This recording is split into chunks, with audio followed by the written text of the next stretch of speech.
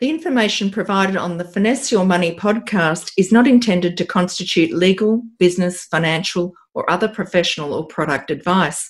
It is provided as general information only and is not intended as a substitute for personal advice from a qualified and licensed professional who is familiar with the facts of your particular circumstances.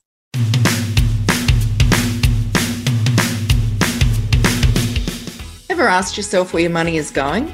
It's a common problem for businesses and people personally. Is it dumb luck to be successful with money? Or is it the smartest and most successful businesses and people that plan and know their numbers? Is your money out of control? In this first season of Finesse Your Money, we're focusing on challenges for businesses right now and practical steps that you can take to overcome them. We've also got some awesome tips from our guests about what they are personally doing to keep their money in check. Finesse Your Money is hosted by me, Janine Wilson. I've been a financial advisor for 10 years and an accountant beforehand for, more years than I care to say. And I'm the founder of Finesse Financial Advisors.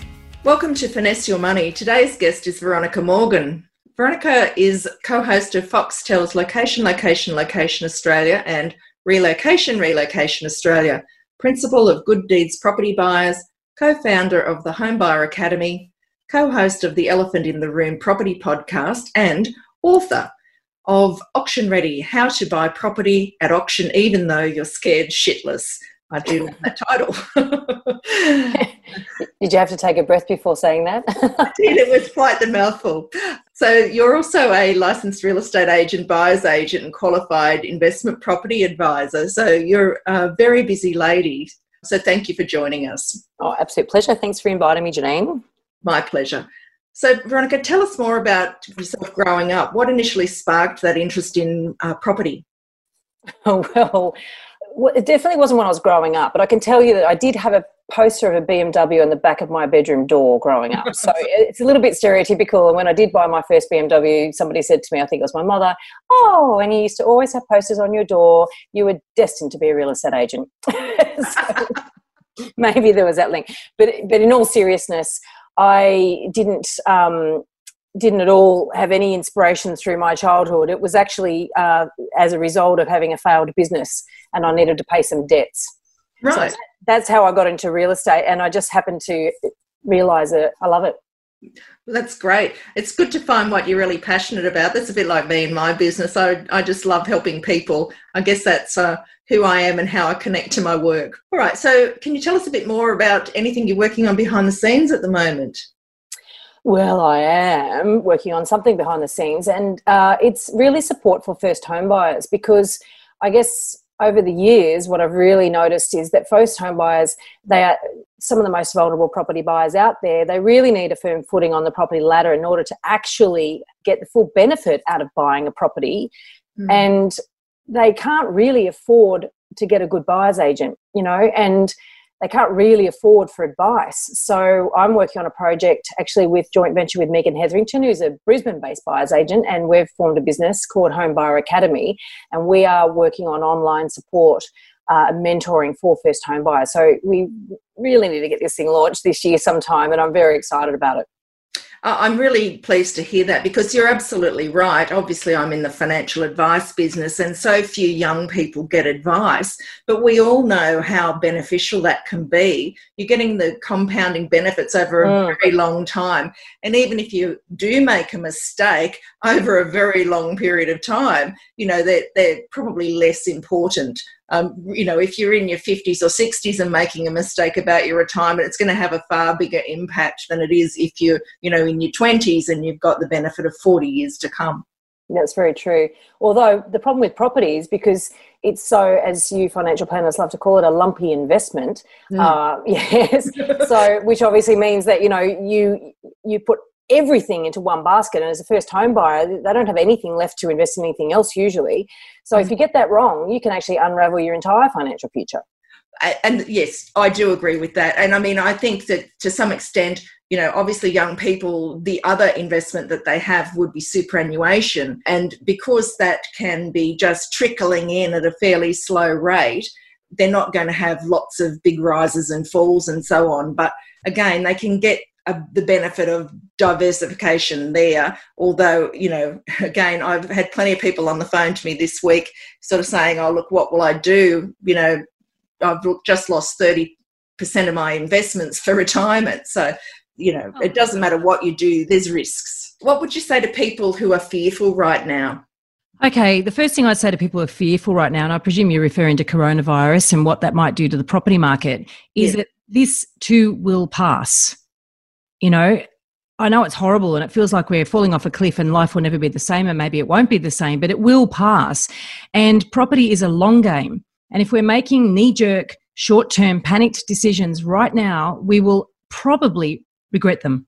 And so I really would just encourage people that doing nothing right at the minute is probably better than knee-jerking. Yeah, I agree. And I know I probably wasn't going to raise this, but I saw something you posted during the week. And there's certainly some, charlatans out there now preying on people's fear.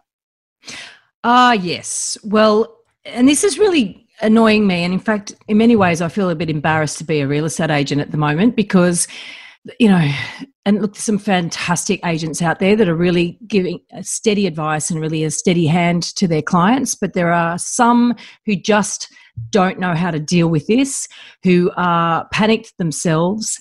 And some of the information that is being put out there by some agents trying to basically scare people into listing their property, i.e. the market will never recover, this is your one chance to get out while you can, all this sort of ridiculous stuff. It's not based on evidence. If they actually took a moment to look back in time and look back at the Australian property market over the last 100 or so years, they will realise that it has withstood the Depression. It has withstood world wars. It has, and yes, there might be a hit for a period of time, but it always recovers, and never in decades, but within a decade, and it always continues to grow. And so, and in fact, I think if you go back over 100 years, on average, and I don't like to talk about the Australian property market because it's full of thousands of micro markets, but I think it's grown something like year on year, an average of 8% per annum since 1900 or something. So, they just fail to apply the basic test of just to slow down for a minute and look at history and stop this silly sort of fear mongering. And that really annoys the crap out of me. Yeah, and I agree. And I hear the same thing from people about the share markets. Obviously, I talk to my clients about, strategically about shares and property, but I'm hearing the same thing in the share market. It will recover. I mean, people thought the world was ending and jumping out of buildings when the GFC was happening, but we've recovered, albeit potentially slower than what, most of us investors would have liked, but we have recovered. So I agree, just reflect back on history and, learn some lessons from it and be patient, I think. So many of these downturns, I'm just looking at some data the other day, and so many of these downturns within 12 months of the end of it have actually recovered all the losses, or very close to all the losses. And that's within 12 months. And that included World War II, which went for 6 years. It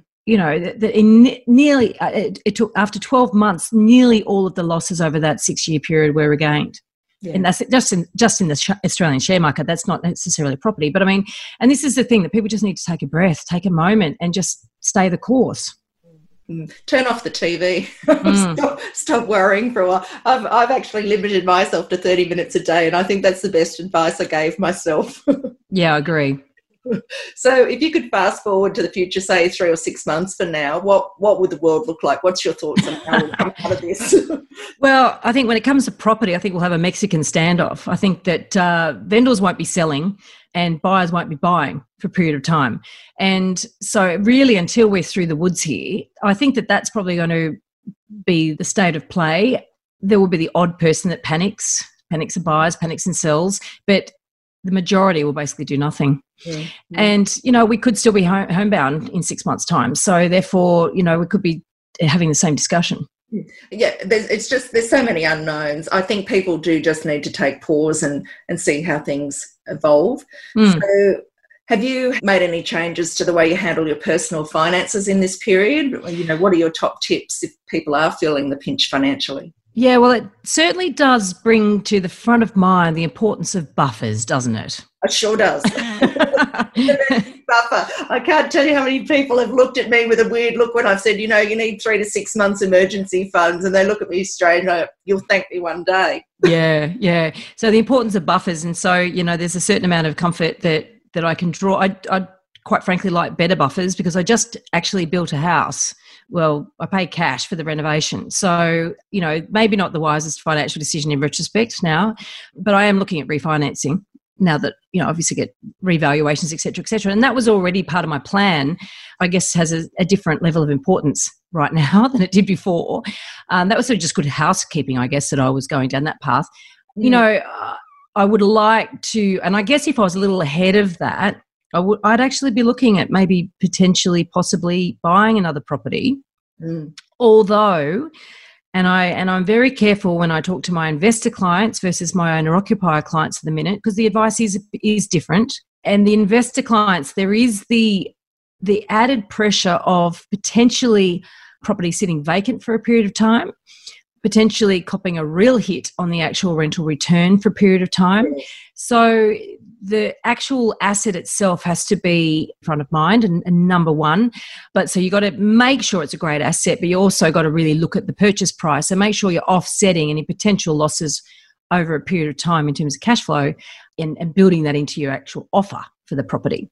Yeah, great. So yeah, but an owner occupier is a completely different kettle of fish. If you need to upgrade, you need to upgrade. If you've already sold, then you still need a home. So if you're downsizing, then you might wait. Who knows? But there are market conditions that suit different types of buyers. That's for sure. And look, I guess what I'm saying to clients is you've got to be ready. If you're not ready, you can't do anything. Yeah, and I think it's that readiness that I'm sort of talking to my clients about. Some of them, we've already done the advice from a strategic perspective, and now I'm saying, look, we just need to make sure that we're ready when the time comes. And you can't perfectly time any market, and no one's got a crystal ball. But I think, we talked already about taking a pause. So I just think it's take a pause, make sure you're ready, understand what's happening even in credit markets. I mean, with lenders, what changes are lenders making? We need to understand those. So we need to have a little bit of evidence around that before we hit the go button, because there'll be nothing worse than having to settle on a property and your finances fallen over or something. So, exercise some caution. And it's also getting advice from the right people. So I'm always recommending my clients continue to talk to their broker because, for instance, a lot of people think, oh, well, I want a 6-month settlement at the moment. And I said, talk to your broker. And they come back and the broker says, well, actually, no, you'll have to get a whole new pre-approval after 3 months. And so I wouldn't want that. That's too risky. So, those sorts of conversations have to be had. And people are going off thinking, oh, that makes sense. 6-month settlement makes sense because this could go for 6 months, but it doesn't if you actually get all the advice you need from all the right quarters. And you're absolutely, things are evolving, day to day, minute by minute almost, but it's about staying in contact with your key advisors and making sure you know what implications your decisions are having and how they kick on. Because as you say, 6 months, everyone thinks, oh, well, this will all be over in 6 months, she'll be right. But again, you've got to go back to the table to get that lending in place, and, your income might have changed in that time, or, some other credit criteria out of your control may have changed. The bank's view of you as a borrower may have changed. So it's very true. I mean, what gets me is we've got such short memories. It's only a couple of years ago that people were getting caught out having bought off the plan, and and they thought, oh, it's money's easy and I'll have no problem settling on this. And then the market starts turning down, and also the banks started tightening up their lending criteria. So all of a sudden people are finding it difficult to actually settle on properties that they thought they'd have no problems getting the funding for, maybe a couple of years earlier. Or they might have had a baby in the meantime, or they might have changed jobs, or, who knows, the things that happen in life. And we all forget this, that it's not that long ago. I'm sorry, I'm laughing here, Veronica, and this isn't funny, but I had a client accidentally buy a new car because they forgot they had lending in place that might be impacted by that. Oh, dear. So, accidentally bought a new car. Bought a new car. Love it. Anyway, that's life.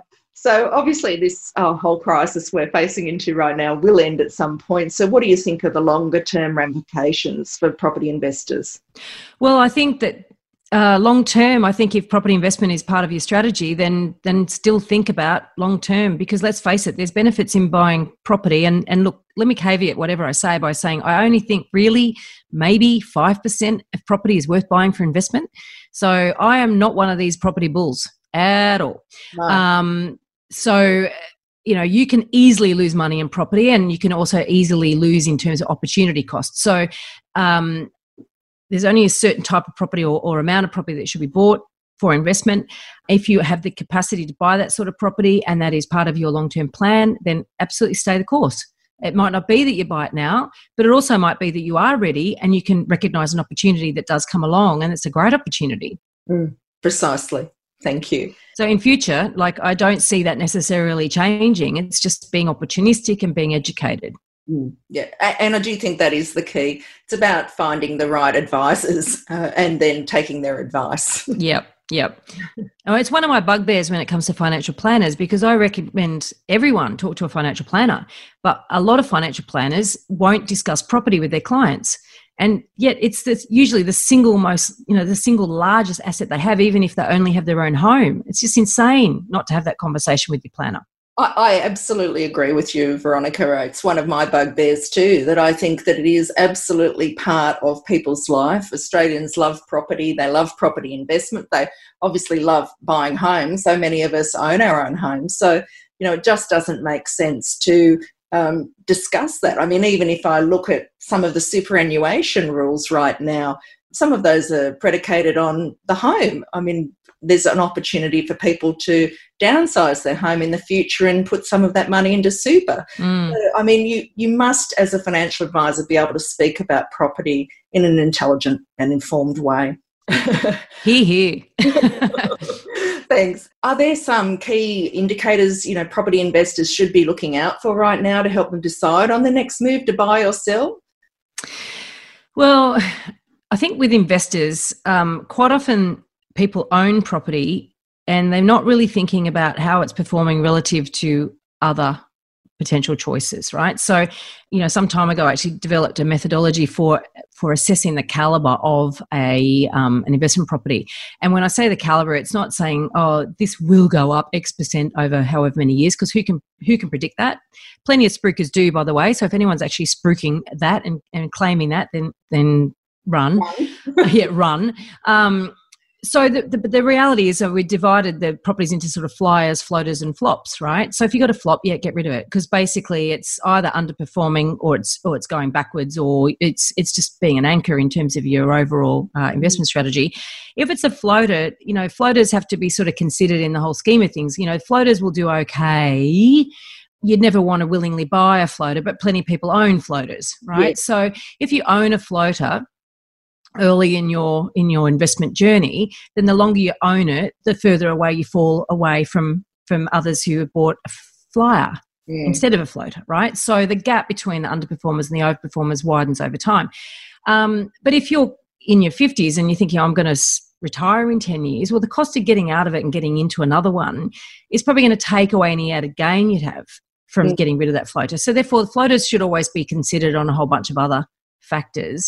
Well. And I always send, anyone's got a floater, before you decide to sell it, I'll say, well, you definitely need to go and talk to your financial planner about that in the whole context of everything else you're doing. A flyer, we do everything you can to try to avoid selling a flyer, because it's just an above, and we call them above median performers. So basically, if you chose any suburb, right, and within that suburb you could buy an apartment, right? There's lots of different 2-bedroom apartments in suburb X, and some apartments will track at the median in terms of growth. Others will do better than that. Others will do less than that. So we look at, well, first of all, at suburb level, what areas do better than other areas? And to be quite frank, that comes down to the safest areas are inner Sydney and inner Melbourne.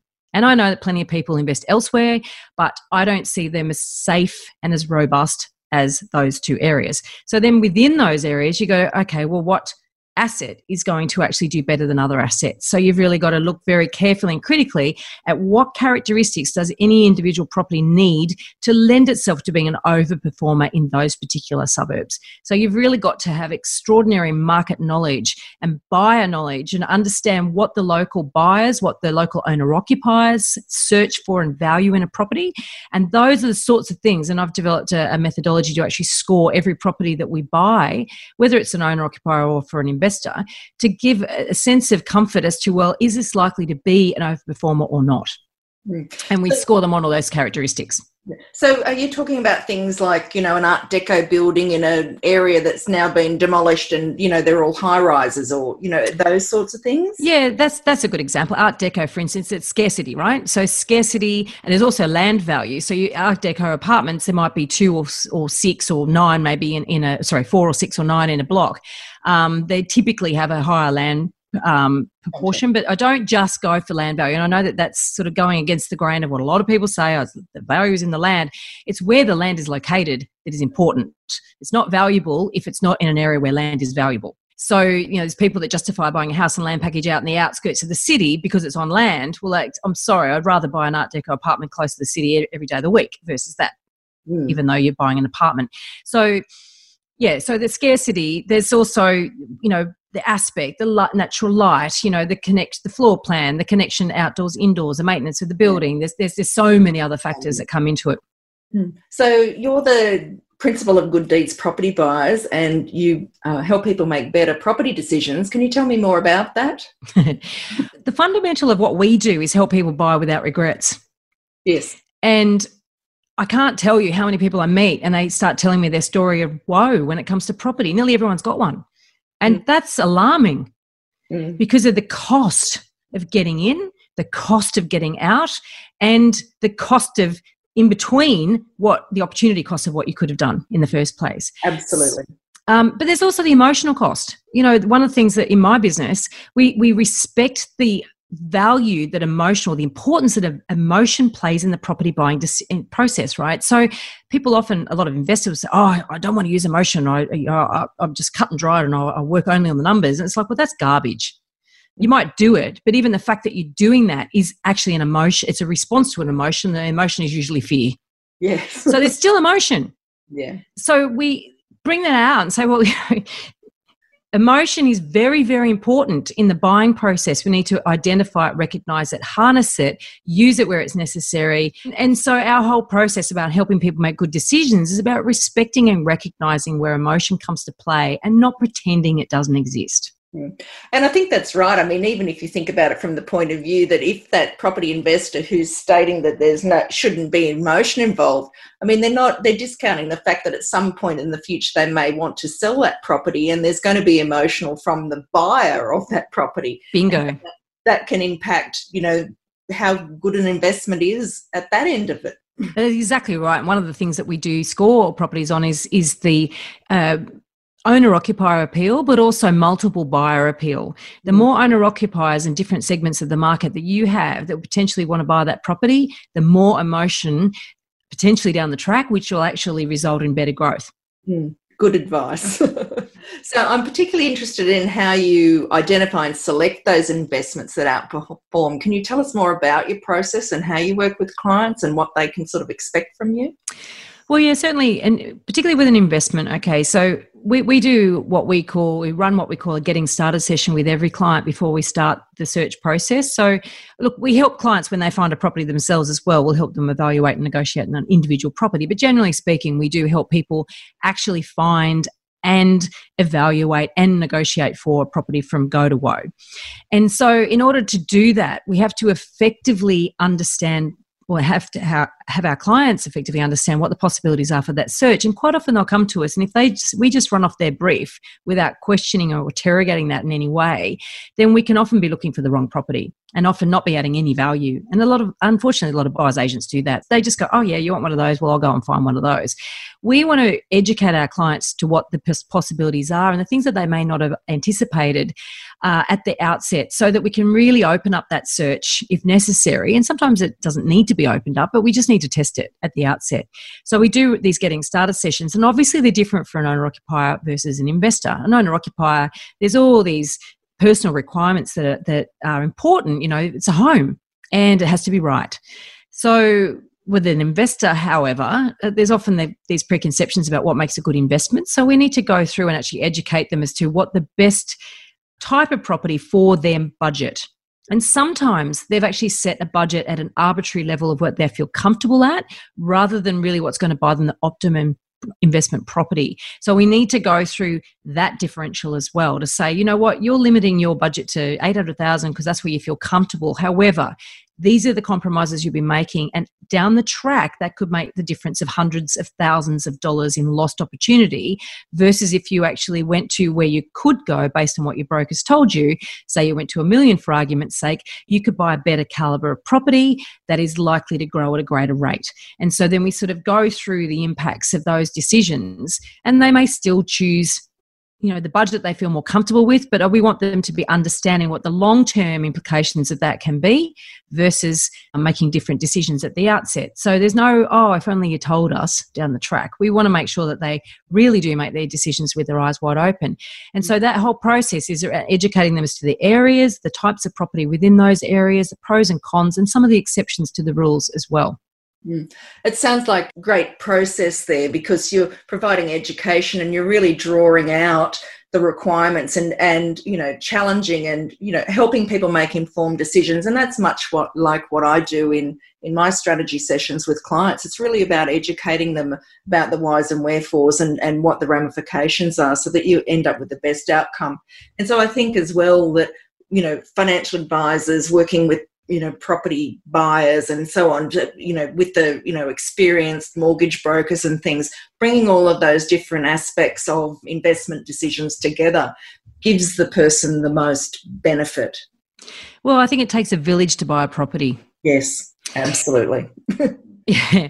And, I think too that unfortunately it's really hard to get unbiased advice, because everyone's got their barrow to push. And some people could claim that I'm doing the same thing because I only buy within a 10K radius of CBD of Sydney.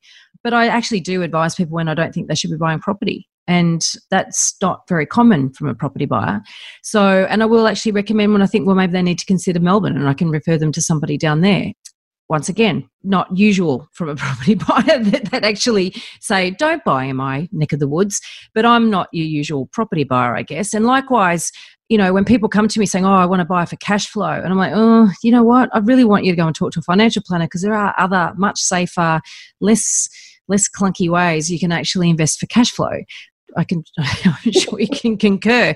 And I don't know what they are because I'm not an expert in those areas. But I also know that if you buy for cash flow and property, then that's enormously risky, and it's it can be very ugly, not too far in the future.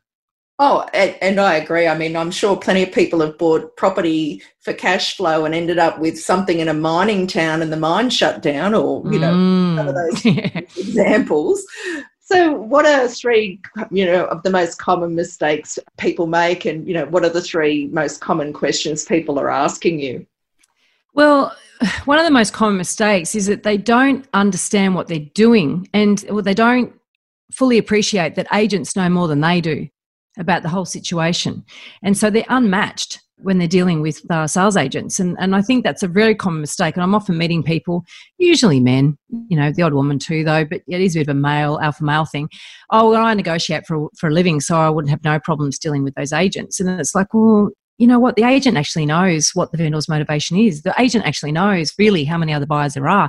The agent actually knows what those other offers have been, if there have been any, and whether they're true or not. The agent actually knows that stuff, and you know nothing. All you know is your own circumstances. And so that is one thing I think a lot of buyers make the mistake of, thinking we should be able to do this, and they just fail to appreciate how unmatched they are. Another mistake that people make is that they think the timing is the most important thing.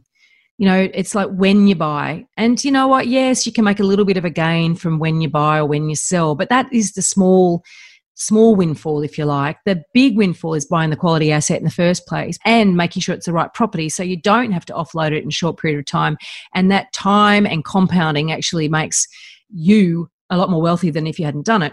Yeah, that's where the money really is. It's yes. easy to time the market. I'm sure plenty of people have it's impossible. Thought they've timed the market, felt quite, clever about it, only to find later on that it wasn't.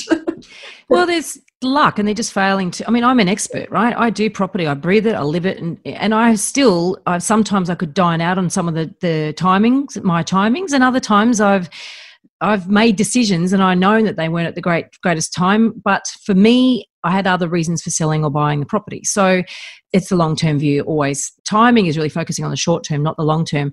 Yeah. And the other thing too is very easy to overpay. Yes. And the reason so many people overpay is because they do not set their limit and educate themselves as to the value of that property before they commence negotiations or before they start bidding. Mm. And I see it time and time again. I see it a lot at auction, and you can absolutely tell when people have actually gone over their limit, and when I'm not bidding against them, it's great because for me it's just pure sport. I find it fascinating how many people go and spend sometimes millions of dollars without really having tested their budget, really having tested their maximum bid, and really having given themselves ultimate confidence in really what it's worth before going to the auction. Mm. But it happens in a private treaty scenario as well. They start negotiating, and then they start thinking about where should they stop once they're already in the process. And there's loads of behavioural biases that kick off that actually limit your ability to make good decisions and stop overpaying. Yeah, they get pot committed. Pot committed, exactly. Yes. Is that an official term? I think if you're playing poker, so if you're gambling, I think it is a gambling term, and it is gambling, doesn't it? Yeah, well, it's a consistency effect. It's like once you started the process, you're in it. You don't want to appear capricious. I love that word. So what are the questions people are asking you right now? Anything in particular? Well, they are worried about overpaying at the minute, which is actually interesting because a lot of the time they don't. But when the market sort of starts turning or gets into a transitional period, which is where we're experiencing now, then they do suddenly worry about overpaying. And what often happens then is they actually don't make offers when they should. You know what I mean? So it actually can change. They are worried about the timing at the moment because, of course, there is quite a lot of doom and gloom out there. And that is something that people are always asking. They always ask it, to be honest, but obviously more so now with the whole coronavirus situation. They also, there's a lot of media around there around falls. Property prices are going to fall 20%, et cetera, et cetera, et cetera. Now, interestingly enough, on our podcast, The Elephant in the Room, we just interviewed Shane Oliver a little while back. Yes. And, he's well known. He's probably one of Australia's best known commentators. And he predicted 25% falls over the downturn between 2017 and 2019. Well, he was wrong. Yes. So were those predicting 40% falls. The usual suspects trot out 40% falls, and they're probably out there saying the same thing now. The problem is that these forecasters don't really know what's going to happen. They're putting together various modelling around various scenarios, and the media wants these stories. And, Shane Oliver was quoted recently saying 20% down. That his report at that time said between 5 and 20, depending on which base case. He wasn't actually expecting it to be 20. He was more expecting it to be 5. But what did the headlines say? Property market could fall 20%. And so this is the problem at the moment, that most people are reading the media. They're not actually going to the source of these predictions and these forecasts and actually reading about all the research that goes into that and really educating themselves. Yeah. And you're right. I mean, right now the media is just filling up 24 hours a day, aren't they? Yeah, it's great. And really it comes down to people making a front of mind decision about who they feel is reliable and going, as you say, back to the source and figuring out for themselves whether the headlines are real or not. I mean, it's very rare that pundits get held to account 2 or 3 years down the line, isn't it? Well, we do hold them to account. We actually, every year for the podcast, actually bring out a Fool or Forecaster report. So if anybody wants to download it, we release it on April Fool's Day every year. Interestingly enough, we just released it 2021 on April Fool's Day. If you go to theelephantintheroom.com.au, you can download that report, and we do an episode on it every year as well. And so we've only been doing it for 2 years, but if you can get a pretty good idea that, forecasting is a mug's game. I'm surprised that anyone really wants to put their name to any of these forecasts, because particularly with that downturn, that market downturn, nobody got 2019 right. Not one got the figure right.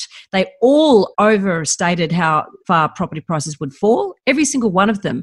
And only 2 commentators actually predicted that the market had stopped falling before the May election, which, as we all know, was effectively the end of the fall. So there was only 2 that actually got in ahead of time and looked at the data and said, you know what, I think we're past the worst of it.